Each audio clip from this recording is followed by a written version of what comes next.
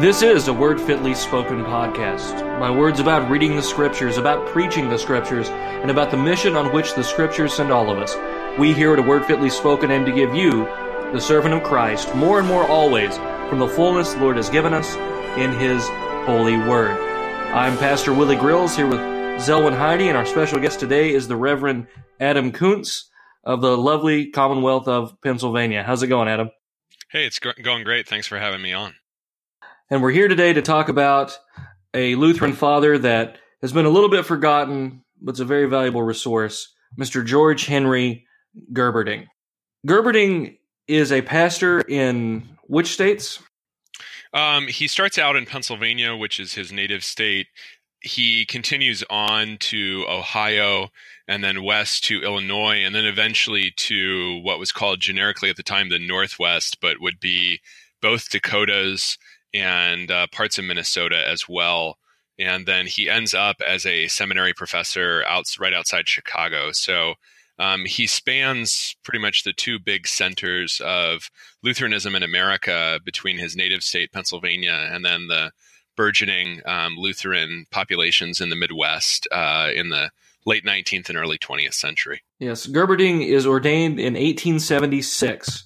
And that's a significant time in American history. There's a lot of westward expansion going on. And American Christianity has now been transformed by the revivalism of the Second Great Awakening. Would you agree? Totally. And it's really interesting that Gerberding, who's born in 1847, grows up as a Lutheran, but he grows up attending things like Presbyterian and Methodist Sunday school, such that when he talks about revival, he talks about it from personal acquaintance because it's, so to speak, normal in his experience for revivalism to be the main method by which people profess themselves Christians. And he's at pains later in his career to distinguish Lutherans from other Christians in their not being interested in revivalism. But the fact that he has to prove that at all tells you a lot about his environment. Right. So the hallmarks of the Second Great Awakening are going to be these large revivals, emotional experiences. The aim of the services are for people to achieve a religious conviction and then come to a decision or come to some sort of repentance or turning. It is highlighted very much so by experientialism and by very charismatic preaching, and really in many ways very earnest preaching in its own way. I mean, there are negative examples like men like Finney, but it's from the perspective of the congregation, a very sincere form of preaching, or what appears to be a sincere form of preaching and pleading on the behalf of the preacher. Do you think there's any significance there as far as how Gerberding is going to approach certain things about the ministry? He is very strong and very strongly opinionated about personal qualifications, which is something we'll get into later.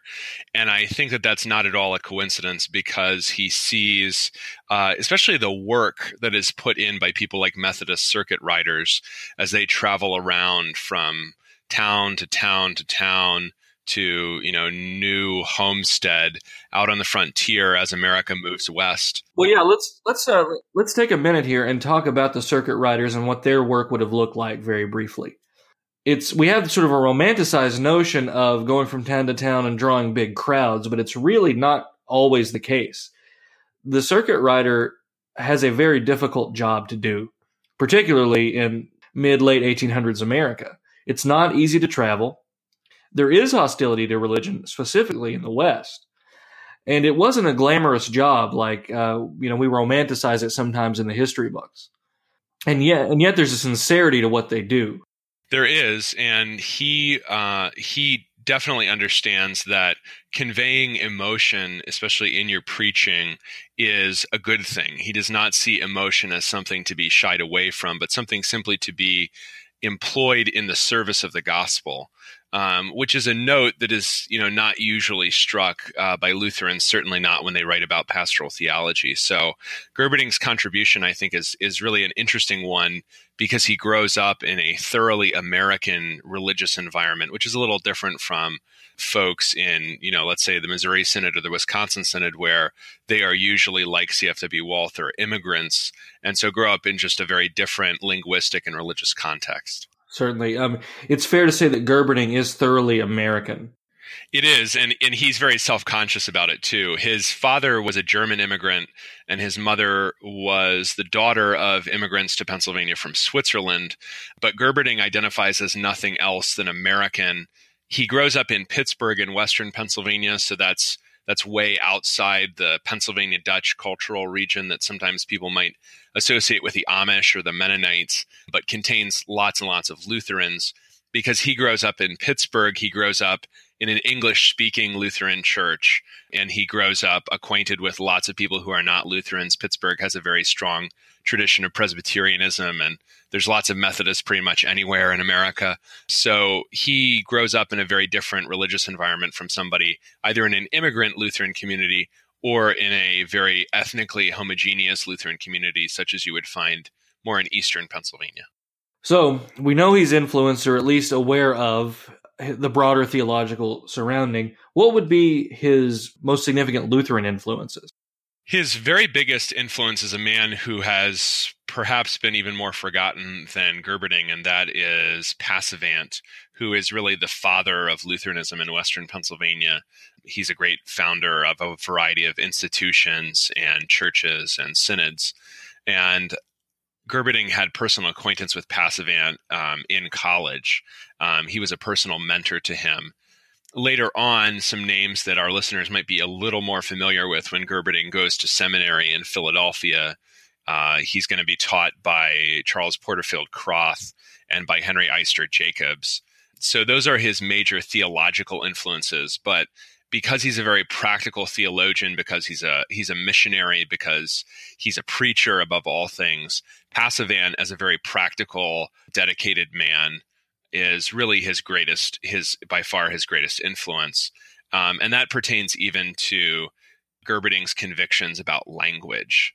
So Gerberding can speak German fluently. His father teaches him German and teaches him to read the Luther Bible. But for Gerberding, German is already sort of a theological language.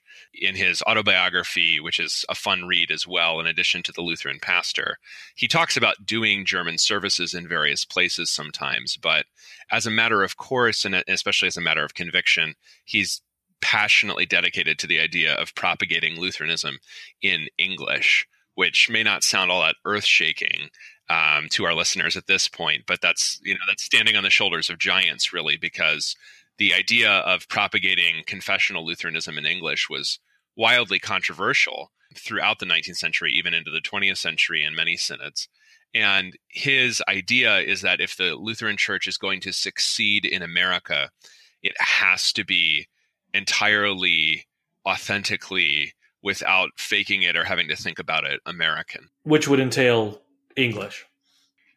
Yeah, right. I mean, that's right. That's a place to start. But I mean, there's even things like his attitudes about things, about political issues that he brings up in his autobiography, and to some extent, as we're going to talk about in the pastor's personal conduct, are very different from what you might find within the synodical conference among immigrant German Midwestern Lutherans. So, if you're listening and you're not from Pennsylvania, or you're in a congregation or a church body which is a legacy of 19th century German immigration. What's interesting about Gerberding is that the Eastern Lutherans are going through the same process in Gerberding's time that the Midwestern Lutherans will go through, maybe after World War I. So it's a process of Americanization that everyone goes through, and questions about how can we be faithful in a new language, in a new place? What does it mean to be American? Those are all things that Gerberding himself is thinking about his entire life, really from the get-go. And the Lutheran Pastor, which we're talking about tonight, contains a lot of those gems of all that time thinking and all that time preaching in English and trying to spread the Lutheran Church in America specifically.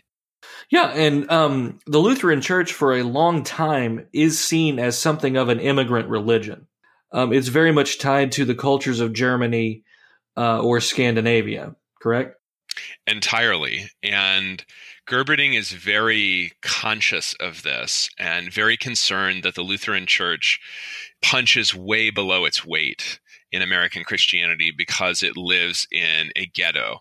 And when as I say those words, I think about our own church today and the riches that we have and all that we have to offer. And I just think, how is that not still true? I mean, how many people know what a Lutheran is, or how a Lutheran is different from a Methodist or a Roman Catholic? And are Lutherans the same thing as Martin Luther King? You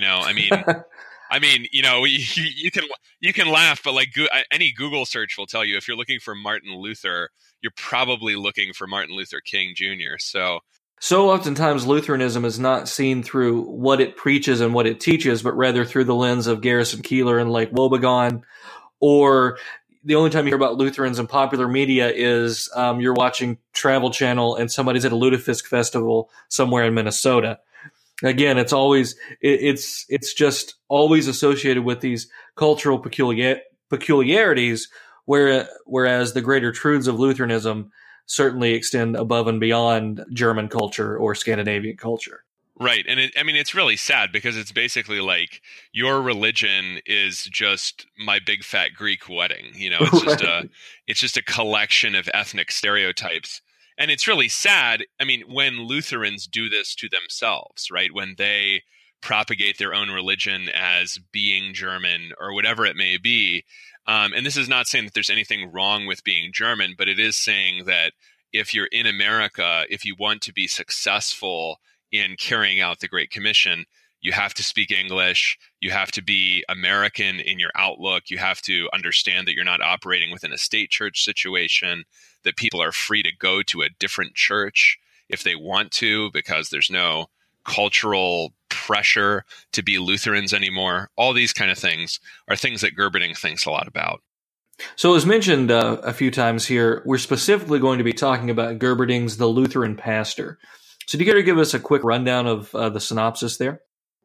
Yeah, it's a book that comes out in 1902, and it's really a collection of his lectures and reflections from training pastors right outside Chicago in Maywood, Illinois, teaching them how to be pastors, teaching them what it means to carry out their office, what kind of men they need to be especially. So it's the fruit of a lifetime of reflection, because he has been in the ministry for getting on 30 years when the book comes out, and it goes through several editions in his own lifetime. The copy that I have was printed in the 1920s, and I think it was like the 5th edition.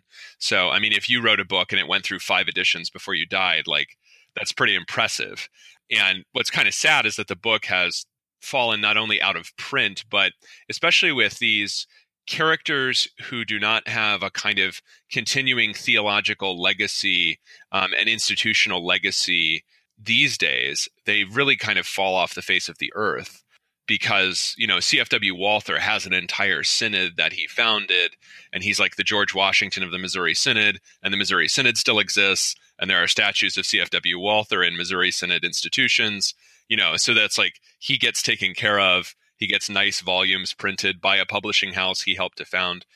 Gerberding and a lot of especially Eastern Lutherans do not have that, because their successor church body is the ELCA, which is committed to completely different theological ideas and is not institutionally, continuous with anything that Gerberding was part of. So it's kind of sad, but what we want to talk about tonight is really the contribution that somebody like this can offer to those people who are still around, of whatever synod, who want to be faithful biblical Christians, which is to be confessional Lutherans. One of the advantages to reading Gerberding in the current year is that you can go on Google and look a lot of these things up because it's public domain. So in one sense, he's actually more accessible than he's ever been. The irony being he's less recognizable than ever. That's right, yeah. But so it's easily found. And we can probably link to some of that on the website, or, contact us. We'll be sure to point you in the right direction if you want to look at this. It's certainly a valuable read for pastors who are currently in the parish, and certainly for the seminarian or the would-be seminarian who is discerning going into the pastoral ministry. It would behoove him to read this work. There's not much objectionable in it. It's really the fruit of a life dedicated to Christ's church and to the gospel. Yeah. I mean, all the time, even before his ordination, he's doing amounts of preaching and catechetical work and visitation throughout college and seminary that would, overwhelm many ordained ministers these days. So ordination is kind of a capstone thing for him, and then he's set loose to be, on his own. But the guy had an incredible work ethic, and I think you see that in, the requirements that he has for pastoral ministry. Well, that's one of the great things about reading about the men who came before us, the men whom God has raised up. It really shows us how soft we really are. He really does put you to shame, because he's constantly visiting. He's constantly visiting, and a lot of this, and maybe we can link this in the show notes, I'm getting from his autobiography, which comes a little, obviously a little bit later, but he describes it, he's visiting this person, and then in the afternoon he's with this person, and then he goes home for dinner, and then somebody's dying and he's with her for 6 hours. I mean, he's just kind of a workhorse, and you often wonder, where did his family fit into this at all? But, but he's that. When did he have time to blog and golf? Well, he definitely, and he probably didn't have a big social media presence. But yeah, he definitely worked constantly. He was extremely assiduous in proclaiming the gospel. Adam, you mentioned the Lutheran Pastor as the work that we're going to be talking about the most, but what other works did Gerberding write? His big book in his own lifetime is The Way of Salvation in the Lutheran Church, which is a exposition of really sort of fundamental doctrines of the Lutheran Church. It's something like, a pastor might explain in a series of lectures on the Small Catechism. What's most interesting about that, and I think all of this is public domain, is that in The Way of Salvation, he talks at length about why the Lutheran Church does not pursue revivalism, and how, because of the reality of the means of grace, of the preaching of the gospel, baptism, and the Lord's Supper, because of what those are, we do not need to rush people into decisions, and we don't need to tally up salvations, because the Lutheran Church is building disciples who can be disciples their whole lives. So there's some really profound reflections, I think, on why we are and how we are distinctive in American Christianity in The Way of Salvation. He's got a book called The Lutheran Catechist, which is about really running Sunday schools, and Reminiscent Reflections of a Youthful Octogenarian is the autobiography, and they just don't have titles like that anymore. It's fantastic. So he's a fun writer. You don't really find dull moments in Gerberding, and you can find it all, as Willie was saying, free online. Well, we're going to take a quick break, and when we come back, we're going to start digging into the Lutheran Pastor and working through it and mining for gems. We'll be right back.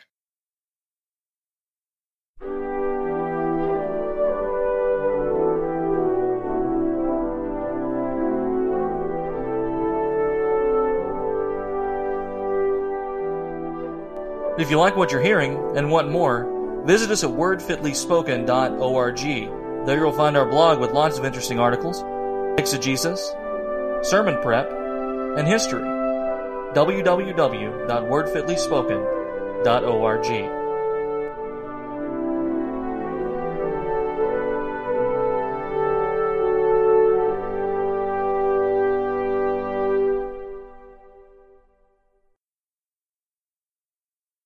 This is a Word Fitly Spoken podcast. Willie Grills here with Zelwyn Heidi and our guest Adam Kuntz talking about Gerberding's The Lutheran Pastor.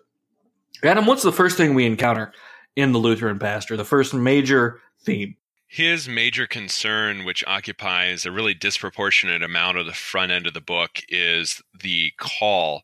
Usually when Lutherans talk about that, in fact, almost exclusively when they talk about that today, they mean what he calls the outer call, which we'll talk about shortly. But his big concern is what is described as the inner call, which has precedent in the Lutheran tradition, but simply is not greatly discussed at this point. And that, that goes back to something you said. When you read really much older things than, living memory, you're getting access to ideas that have sort of fallen out of fashion. And his stress on the inner call is one of those things, because he exerts himself mightily in high-flown rhetoric, talking about why the inner call is so important. Well, before we dig into the content of the book, it's important for us to talk about the inner call today, because It's very common for someone who wants to be a pastor to just say, I've got this feeling within me. I've got this desire that I feel. So I'm just going to open up my own church. I'm going to start doing my own thing. And that's really how the broader community is going to see that. In the Lutheran Church of Missouri Synod, you're absolutely right. We talk about the call mostly in external terms. The call that comes from the church to the pastor, the would-be pastor. However, I would say for the broader community, specifically evangelicals and that sort of thing, the inner call has become synonymous with feeling or emotion or intuition.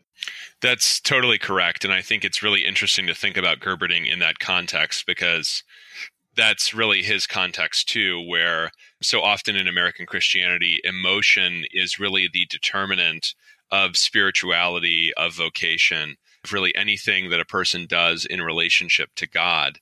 When Gerberding is talking about the inner call, he is not really talking about a feeling that you have. We can talk about the qualifications that he offers, but he's most certainly not saying, I really felt that God was putting it on my heart, and so I just knew I had to be a pastor. That's really neither necessary nor sufficient, just to say that you feel that you want to be a pastor. Right. I mean, it becomes completely subjective. And nearly every would-be pastor, and certainly, even every false teacher, in one way or another, has assumed that they had an inner call. There has to be some sort of check there. And God has certainly established that check in the outer call, which we'll get to. But let's talk about a proper understanding of an inner call. What does that look like? What does it really mean? Yeah, he has it divided up really into two categories of what he calls endowments, meaning these are divine gifts. These are things that you are given as a man, which means that not everybody can be a pastor. I just said man. I guess we should specify. Gerberding obviously only considers men for the pastoral office. Yeah, we're still a few decades away. We're actually, we're. I mean, when the first edition comes out, I guess we're still 70 years away from ordaining women in American Lutheranism. So that's nowhere on the radar. But even within that, I think it's important to say that somebody's, simply having a desire to be a pastor, he may be held back from that by not having these endowments. So he's got natural endowments, and then he's got spiritual endowments. Let me do the natural ones first and start out with stuff that I think might be obvious, but maybe it's not anymore. His first one, he starts out with a story about a farmer who has 5 sons, and the first 4 sons are big, strapping farm boys. They're healthy, they're hardy, they're muscular, so they're all going to go on to be farmers, or maybe a blacksmith or a wagon maker, right, in 19th century America. And then the 5th son's kind of like scrawny and weak, and he gets sick a lot, and he has weak eyes. And they said, well, you're not fit to be a farmer, so you can be a preacher. So Gerberding insists that the pastor, rather than being a physical weakling, someone who's physically awkward, scrawny, should have a sound and healthy body, because he needs it to endure the strains of the office. Now, that doesn't make sense if you think, oh, well, the pastor, he sits in his office and he's on his computer, and then he does services sometimes. But if you're thinking about Gerberding's schedule, if you're visiting, if you're out, if you're sometimes keeping odd hours in order to be with people at crucial times in their life, you do have to be able to withstand physical stresses on your body. So for him, a sound body is actually the very first qualification a pastor should have. Right, and that's something that has become a little bit politically incorrect. Oh, totally. I mean, he's totally ableist, no question. Right. Total ableist. Yeah. But nevertheless, it's something that's so obvious. I mean, it's right there in front of us, and we've completely forgotten that. And even in his day, obviously, it's much more strenuous. Going from town to town, horseback maybe. Travel's not easy. Walking, food, water is more difficult than it used to be. But even today, I mean, the basic principle here still stands. The person needs to be able to physically do the work. Yeah, and I think to think about the pastoral office, and I know that you've said this in other places before, if you think about the pastoral office as more like a job than some sort it's blue collar. It's not we think of it as a white collar. I mean, no pun intended, but it's really, the pastor should get his hands dirty. The pastor should be down with his people, and it really is more of a workman type situation. Yeah, I mean, I don't know if that's actually a plug that you're making for like awful like blue clericals or whatever, but no, I mean, don't wear the patterned blue clerical, guys. Let's retire that, okay? Men of a certain generation, I let's get rid of it. I Okay? only wear the purple one in Lent, so it's okay. And you only wear the denim one at the rodeo.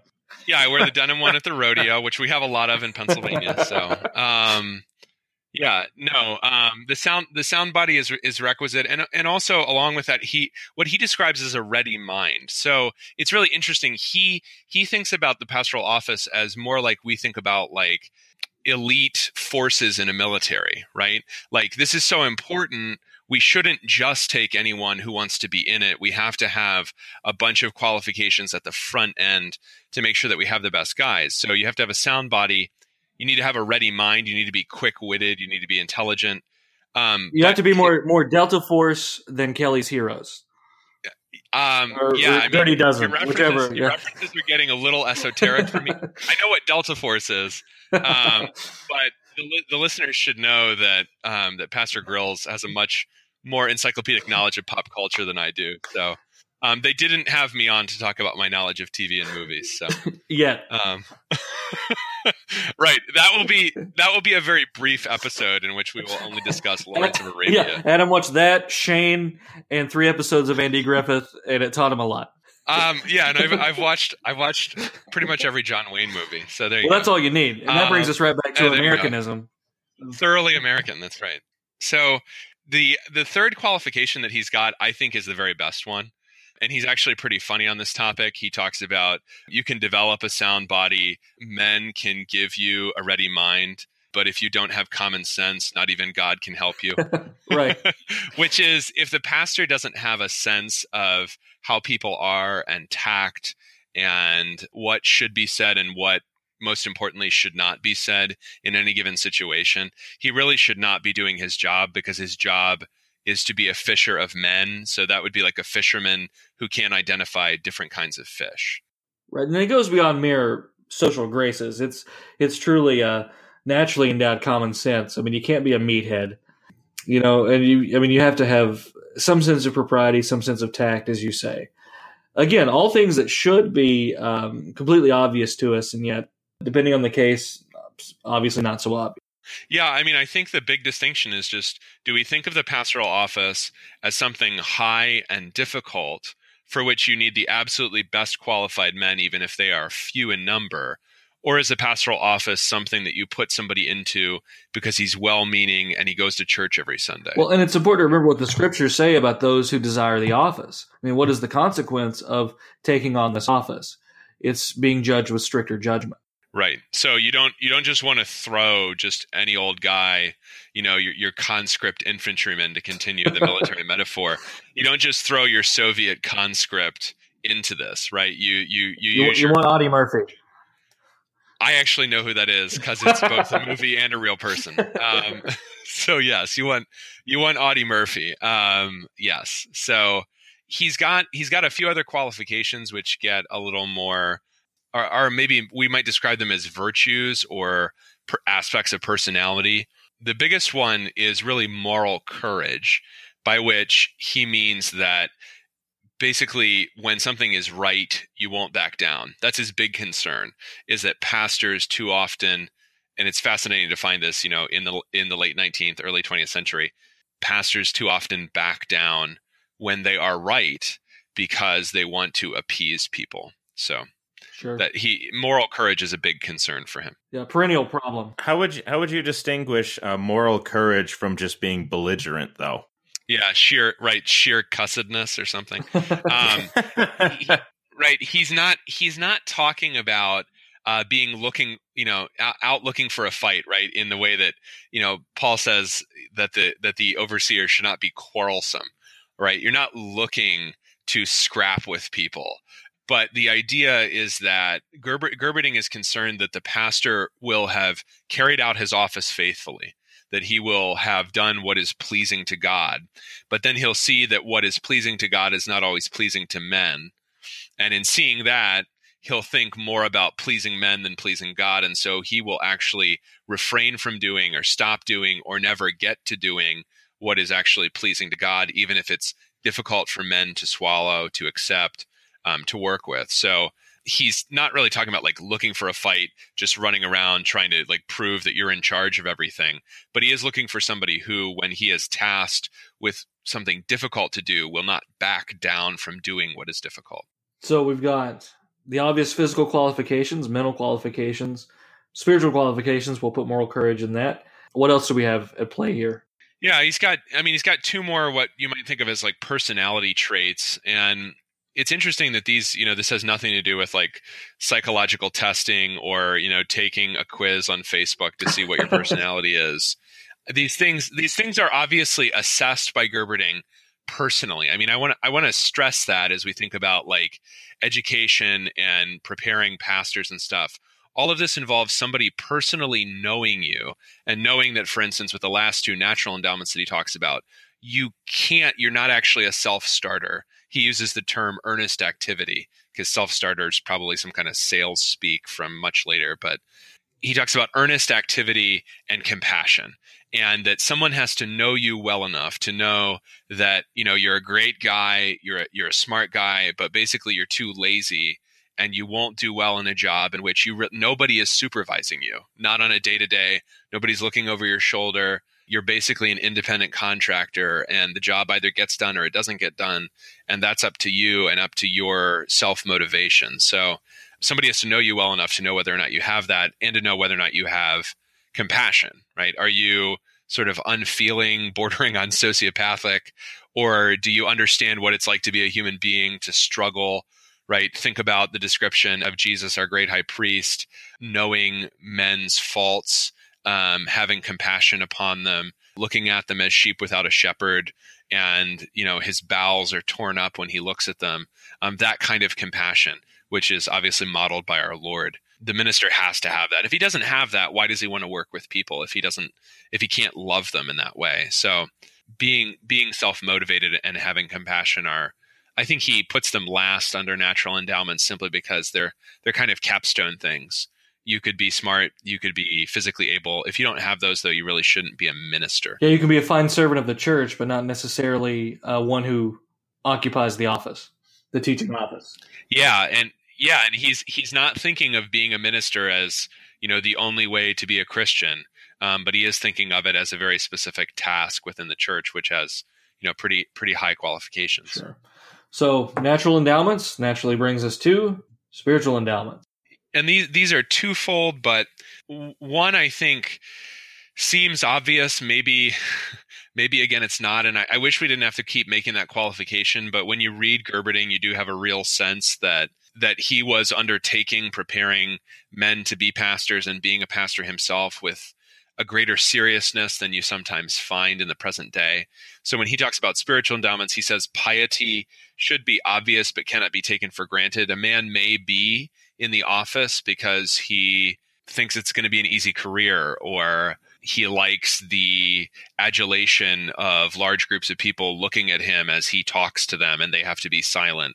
Whatever sort of worldly options, worldly benefits the pastoral office may offer, which were definitely more in Gerberding's day than in our own. If the man doesn't have piety, then he's going to be in the office for the wrong reason. So he has to have piety toward God. He has to practice his faith earnestly as a serious Christian, and also has to be compelled to be a pastor. He should want to be there for the sake of the task, for the sake of the souls, and not for his own aggrandizement. Now, if I remember in my reading of Gerberding, and it has been a while, isn't it under this category too, where he talks about? Oh no, I'm actually jumping ahead. Where he talks about piety, including the self-denial of a minister. You know what I'm talking about? Yeah, I do. When he talks about what the man is like in his personal deportment, he's going to talk about self-denial there. But that's definitely part of his piety, is that the minister is going to look like Christ in his sacrificial nature. He's going to give things up for the sake of the people, for the sake of the gospel. And so, and part of the self-starter and the natural endowments that you're talking about too is just that you probably will have to do things that will, I guess you could say, make you uncomfortable, so that the minister has to set aside his own personal comfort in many cases. It's just something I think that, I don't know, do we do that enough today? Yeah, I think especially if you're thinking of Z asked the loaded question. Yeah, right. He does. I mean, he came loaded for bear in his own way. I think that if you think about Paul's strategy on the mission field that he talks about in 1 Corinthians 9, when he talks about I became as a Jew to the Jews, a Greek to the Greeks, all of that. I mean, sometimes that's understood as like, well, that's why we do this musical style in this service and a different musical style in another service.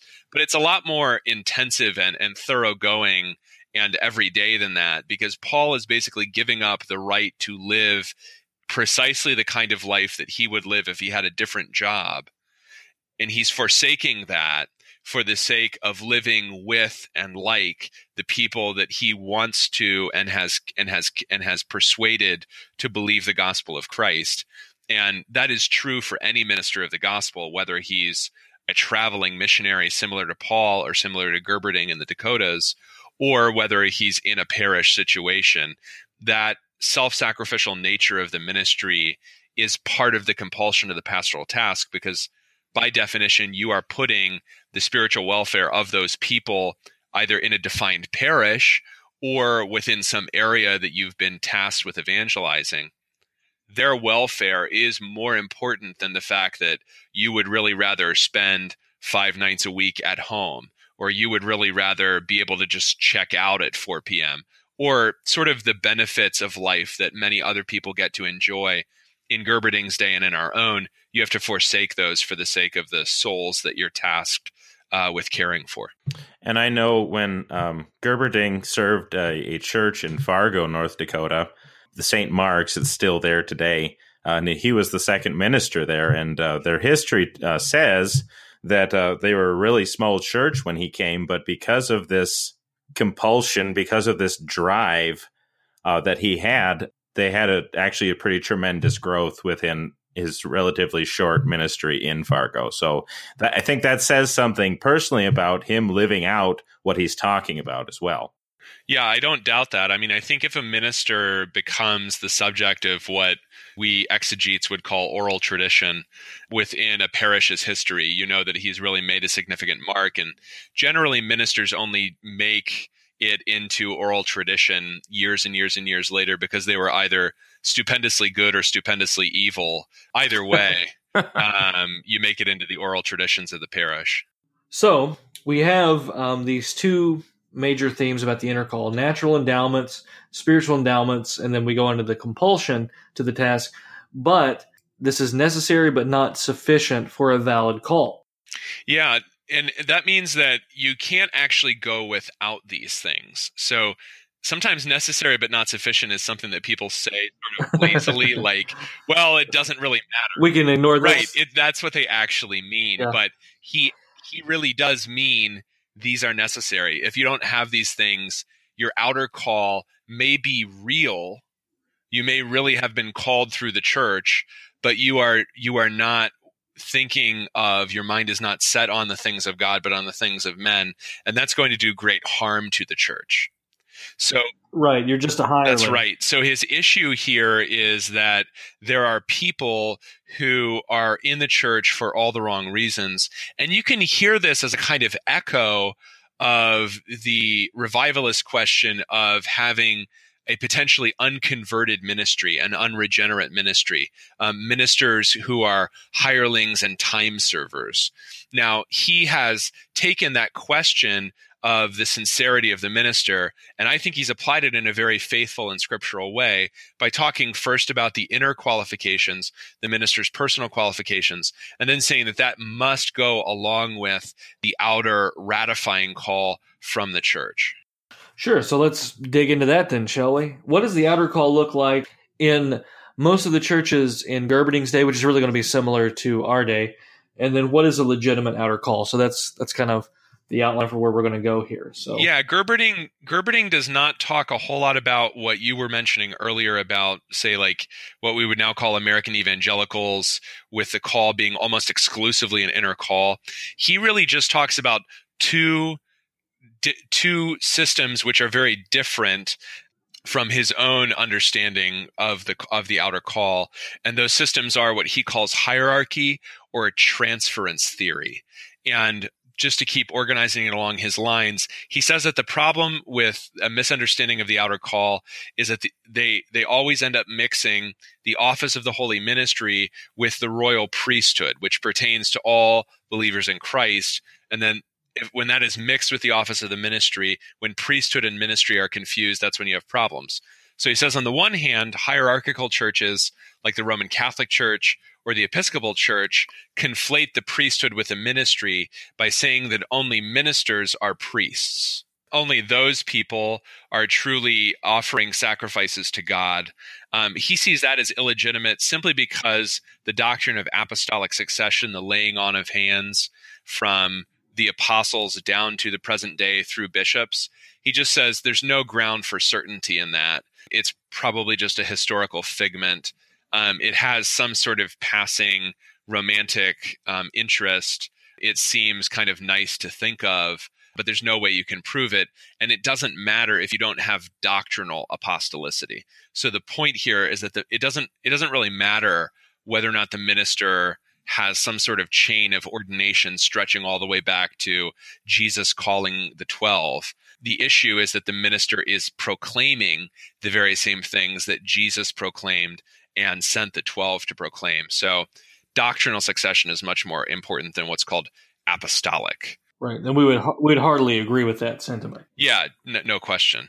And then transference theory is the issue of the royal priesthood actually possessing the office of the ministry and then just transferring the responsibility for exercising that office to some one man as a matter of convenience. And what's interesting here, and probably most difficult for some of our listeners to swallow, is the idea that Gerberding says very clearly, this is what Martin Luther believed. This is what C.F.W. Walther teaches. It's also what Matthias Loy of the Ohio Synod teaches, and it's wrong. And for Gerberding, it's wrong because the ministry and the priesthood are not the same thing. And when the ministry becomes a function of the priesthood calling them, as in, let's say the local congregation in the Missouri Synod, that turns the minister inevitably into the hireling of the congregation, which is also for Gerberding not scriptural. And he has sort of a paragraph-long diatribe where he just asks rhetorically in a variety of ways, where is it found in the Bible that a congregation calls one man and gives him powers that it could otherwise do on its own, but just for convenience's sake, they give to that one man? So he's very polemical on this point, but it's also because it remains to this day a hotly debated topic within American Lutheranism. Oh, certainly. Very much so. So his doctrine of the ministry can be summed up in the idea that ordination really affects the placing of a man into the office of the holy ministry. It's sort of the capstone for the whole process of discerning the inner call with the help of the church and then receiving an outer call from the church. And then you are ordained, and you're never reordained because ordination actually does something. And ordination places you in that office. And then within that office, you can have different assignments. So Gerberding doesn't really have any ambiguity about whether or not, for instance, seminary professors or missionaries or what we would call synod presidents or district presidents, whether or not they are really ministers. He doesn't have a question like that because he basically sees ordination as putting you into the office of the ministry. And then from there, you serve the royal priesthood with the gospel in any variety of, situations, whether it's as a missionary or a parish pastor or a professor. Very good. We're going to step away for a quick break. When we come back, we're going to talk a little bit more about the pastor as a man and get some more good stuff from Gerberding. We'll be right back.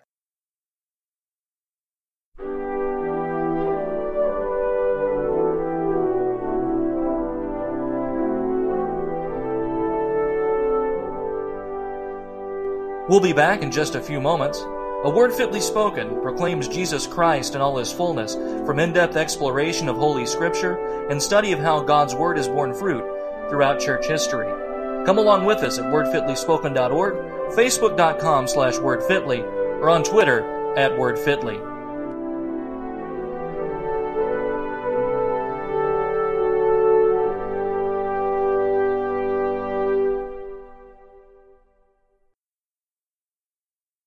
This is a Word Fitly Spoken podcast. Willie Grill, Zelwyn Heidi, Adam Kuntz here, talking about Gerberding's The Lutheran Pastor. We've talked about the inner call, the outer call, a right understanding of both, and now we come to a very interesting topic, the pastor as a man, and what that means for our churches, and what that means biblically, according to Gerberding.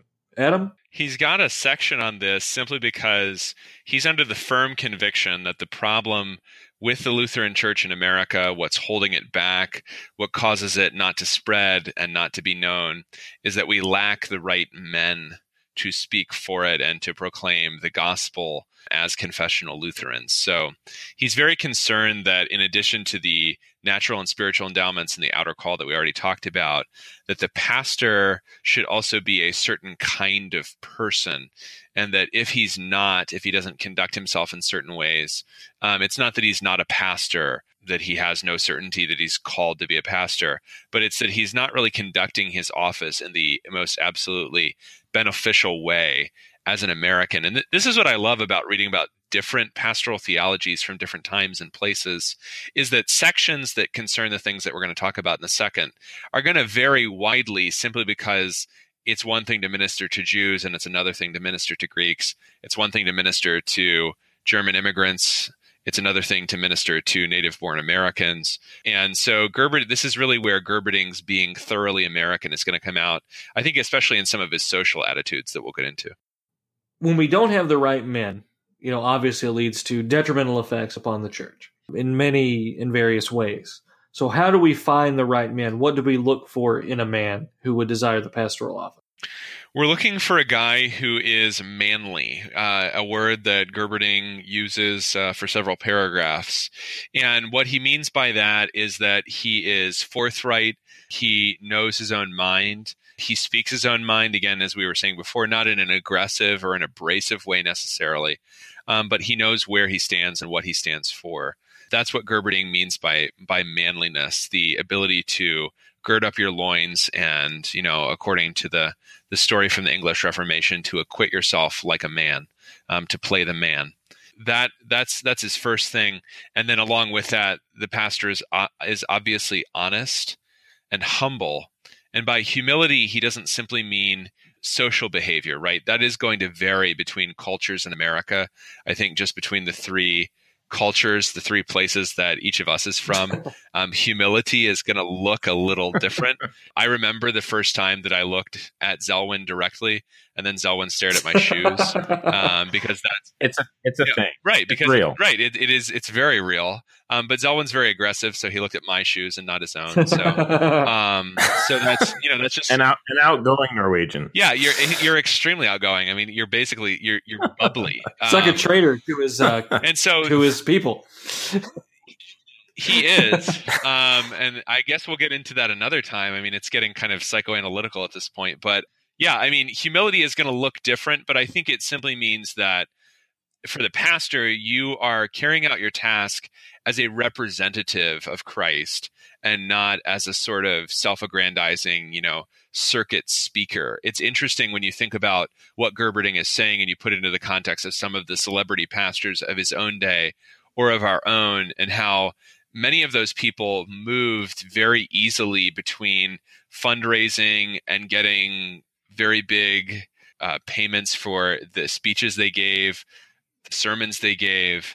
Their connection to the plutocrats of the Gilded Age was very strong with some of them.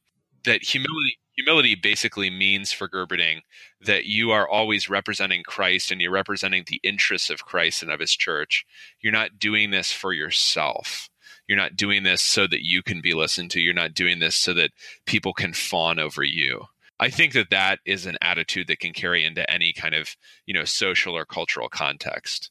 Well, and you have humility, I think, as some people understand it, as just being generally meek, kind of a mild, like very inward looking, introspective. I mean, whatever word you want to use, which would contrast, of course, with his earlier point about a pastor should be earnest activity, the self-starter. Yeah, exactly. So he's got several other more social attitudes, and some of these are going to be a little bit time bound, but I think they're interesting to get into. I don't know if you guys can think of parallels, but when he brings up, for instance, the question of temperance, it's obviously a political word in his time. Temperance, and this is something where the distinguished gentleman from Kentucky is going to have a different view of this than I do. But temperance is something that is for Gerberding both a political issue and also a matter of personal deportment. So as far as personal deportment goes, he's very clear that using alcohol or tobacco is not in and of itself sinful. So he doesn't sort of totally capitulate to, a Methodist or Baptist understanding of alcohol where it is per se wrong to drink a beer or to have a glass of wine. However, Gerberding believes that if it's at all a cause for stumbling, which in his own time with the culture of saloons, it definitely was, and he has very graphic detail about alcohol ruining various families that he ministered to in his first call, which was outside his native city of Pittsburgh.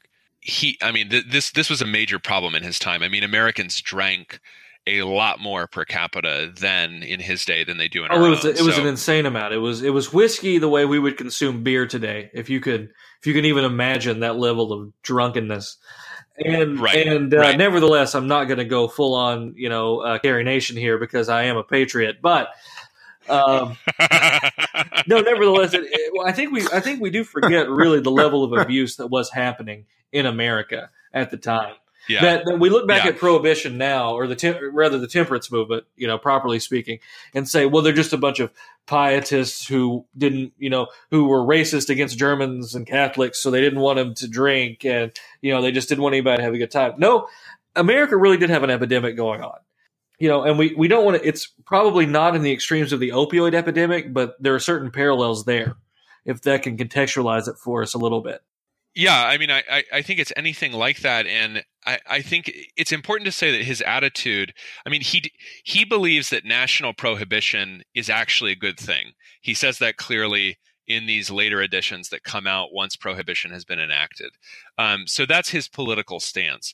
But I think the takeaway for all times and places, whether you think national prohibition was a good idea or not, is that he does not see the minister's exercise of his right to do whatever he wants as actually any proof of the gospel. He's very concerned that the way we behave, ministers of the gospel behave, will be a stumbling block to somebody who struggles with drinking or who's smoking himself to death or whatever it may be, whatever he's struggling with. And so that the minister in his deportment refrain from things that are controversial, things that are stumbling blocks for other people, so that he might by all means win some. I mean, it's an extension in everyday behavior of that attitude towards others that we talked about earlier as far as being a missionary goes. Yeah, and what Gerberding's doing here is he is reading the Bible and applying it to his own life. Yeah. I mean, it's sad that it sounds like you just gave like the Sunday school answer. You know what I mean? Like it should be so obvious to any Christian that that's what you do. But I mean, it's when you're in a certain church culture, and like certain church cultures are very invested in like, somebody said that this was wrong, but it's not wrong, so I'm going to do more of it than anyone. It's like that's not actually how St. Paul behaves. St. Paul does, he forces Timothy to be circumcised. There are times when, for the sake of the mission, you sacrifice, you give up things. You don't. Yeah, when it comes to these abstentions in the Bible, it's not so much about my conscience; it's about the conscience of that's right of neighbor. Yeah, it's about the weaker brother so that the weaker brother can remain within the fold, and you cooperate and you try to get along and you try to help and you do whatever you can, certainly without compromising the gospel, but you do it so that you might by all means win some. I mean, that drive, that central focusing drive on the mission of Christ is something that Gerberding has in spades.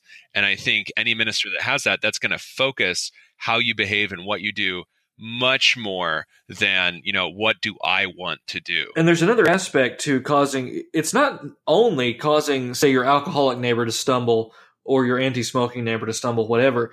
It's also causing your neighbor to stumble simply in judging you as a Christian or as a pastor. If you're seen as a glutton and a wine bibber, they're going to judge you rightly or wrongly. You're giving them a cause for stumbling. That's right. Yeah, you look like somebody that doesn't have self-control. So you're saying that you shouldn't post yourself smoking and drinking on your Facebook? Is that, Yeah. Put a nose on it here? Not to put too fine a point on it. But maybe when you're going through that drive-through, don't get the Baconator. Maybe get the side salad. Get the baked potato. I mean, and I'm just as guilty of it as anyone is. We all find ourselves falling into that. And it doesn't necessarily have to be temperance in food or drink. It can be a lack of temperance in anything. Modesty, whatever.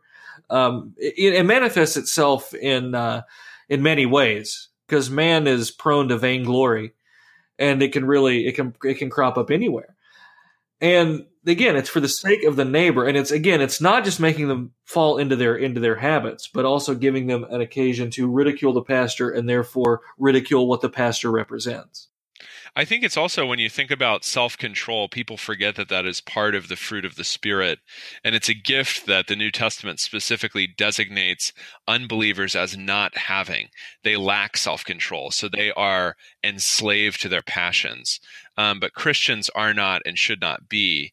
And if you think about like the example of martyrs in the early church, one of the most convincing things for many was the self-control that they exhibited under the suffering of martyrdom, that they held firm, that they did not renounce their faith. So you would think that a pastor in his everyday life could exhibit a modicum of self-control, which would be helpful or would impress upon the unbeliever that the one who belongs to Christ actually possesses a degree of self-control that the unbeliever has never been able to obtain. And that's right. A good witness for Christ, that you don't just do whatever you want in as great quantities as you want to. Would you say that we tend to define, as Americans, self-control in purely individual terms, and that's why we get so upset, as it were, when someone tries to encroach upon that? I think it's also because we define self-control in consumer terms. So we do look down upon people for having too much credit card debt or for things like that. Like, that's kind of obviously a problem. But if you are spending your own money on something, then it somehow can't be wrong because you have exercised financial self-control and now you have that thing. And from there, you just basically go into the ethical reasoning of whatever makes you happy. So I think that it's a basically self-centered way of thinking about how we go through life. And Gerberding is thinking about how we go through life in terms of, how does this benefit the spirit of my brother who is with me or the unbeliever who is watching me? How does this give a witness for Christ? And that's a fundamentally outward directed ethic rather than, what makes me happy. All right. Well, moving on before we, fan a flame war up here with our talk of piety and temperance, let's talk about how the pastor conducts himself within the church service. Yeah, he's going to always wear a gown. For a Gerberding, that really does mean a black gown. He's got a quote from a Presbyterian, which he heartily approves of, in the quote, that just because you're wearing a gown doesn't mean that, horror of horrors, you will bring in the alb and the stole and the chasuble, which is what I wear at basically every service. So I am the Romanizer that Gerberding said would never appear in the Lutheran Church. Well, he couldn't see the 50s and 60s coming. So. That's right. He could not see the 50s and 60s. And he's really fighting the battle within the general synod in which he grows up and the general council in which he ministers almost throughout the rest of his life until the formation of the United Lutheran Church. He's really fighting the battle to have people not wearing suits, but wearing a gown over their suit and tie so that the pastoral office has some sort of uniformity, which, as we'll talk about next time, also goes into the idea that the pastor should conduct a liturgical service rather than a self-directed, self-invented service. Similarly, he doesn't just present as himself, he presents as a minister of Christ, marked off by the gown that he wears. So the most obvious thing then is the pastor in the fishbowl, right? The pastor's home and family. Yeah, and he doesn't try to avoid this or psychologize the idea that everyone is watching. Compartmentalize, right? Yeah. He doesn't want to say, like, this is just my job. It doesn't matter what my wife and kids are like or how they behave. He just says your home and your family will be examples, so they should be good examples. And maybe that sounds harsh, or maybe that sounds psychologically unperceptive to modern people who are familiar with problematizing things. But I think it's scriptural. I mean, scripturally, St. Paul commands people to imitate him. He accepts that responsibility to be an exemplar, to be a father, and he carries that out for his spiritual children, his children through the gospel in Corinth. And so Gerberding just accepts that and works with it. He doesn't go into a lot of detail about home and family. He doesn't really talk a whole lot about the pastor's wife. That's unsurprising if you read his autobiography, because he doesn't talk a lot about his family there either. He talks a lot about his work and not as much about his family. And maybe that's a critique people will want to offer. I'm less prone to critique prior generations simply because I don't think it's fruitful, and it's kind of an endless thing you could do because they are different from you. But I think we can agree that home and family should be exemplars for the congregation. Certainly. And then what about the pastor's office, the pastor's study? The pastor's study is going to be well stocked, but it's primarily well stocked for the study of the Bible. He is very concerned that the pastor is a good soldier and therefore needs to focus on soldiering and not on other things, not on reading literature or reading the newspaper all morning, right? Which I guess you could translate into like social media in our day, right? You're not just like wasting your time. You're primarily studying the Bible. You're studying it in the original languages. And you're going to be in the study in the morning because in the afternoon, you're going to go abroad. That's his term for, going out, visiting people, meeting new people, visiting the sick, visiting new members, visiting all kinds of people. So he kind of divides the day into two. In the morning, you're going to be in the study. You're preparing so that you're well stocked. You have plenty of things to say, plenty to think of. You're reading the Bible regularly. That's your main kind of food as a pastor, as for any Christian, but especially for a pastor. And then in the afternoon, you're going to go out. You're going to see people. He's got the saying, which is a true saying. I don't know any pastor that has ever done this, for whom it was not true, that a homegoing pastor makes a church-going people. If you visit them, they will visit the church regularly. They will be there if you are in their homes with them. And that's really what he brings home. He believes very sincerely that the pastoral ministry is a matter of knowing what to say, knowing the Bible very well, and then saying it clearly and as broadly as possible to as many people as you can every day. Yeah, the pastoral life is disciplined and focused, organized around the word, and then a focus on the task of caring for the sheep that God has entrusted to you. Yeah, it's not that complicated, but it is. It's simple in focus, but it's deep and it's rich, and you're drawing that fullness, all the things that you can say and give as a minister out of the Bible, which you're studying assiduously and constantly. Right. Well, that's going to be all for this episode, folks. We certainly have a lot more Gerberding to go through, which we will do in future episodes.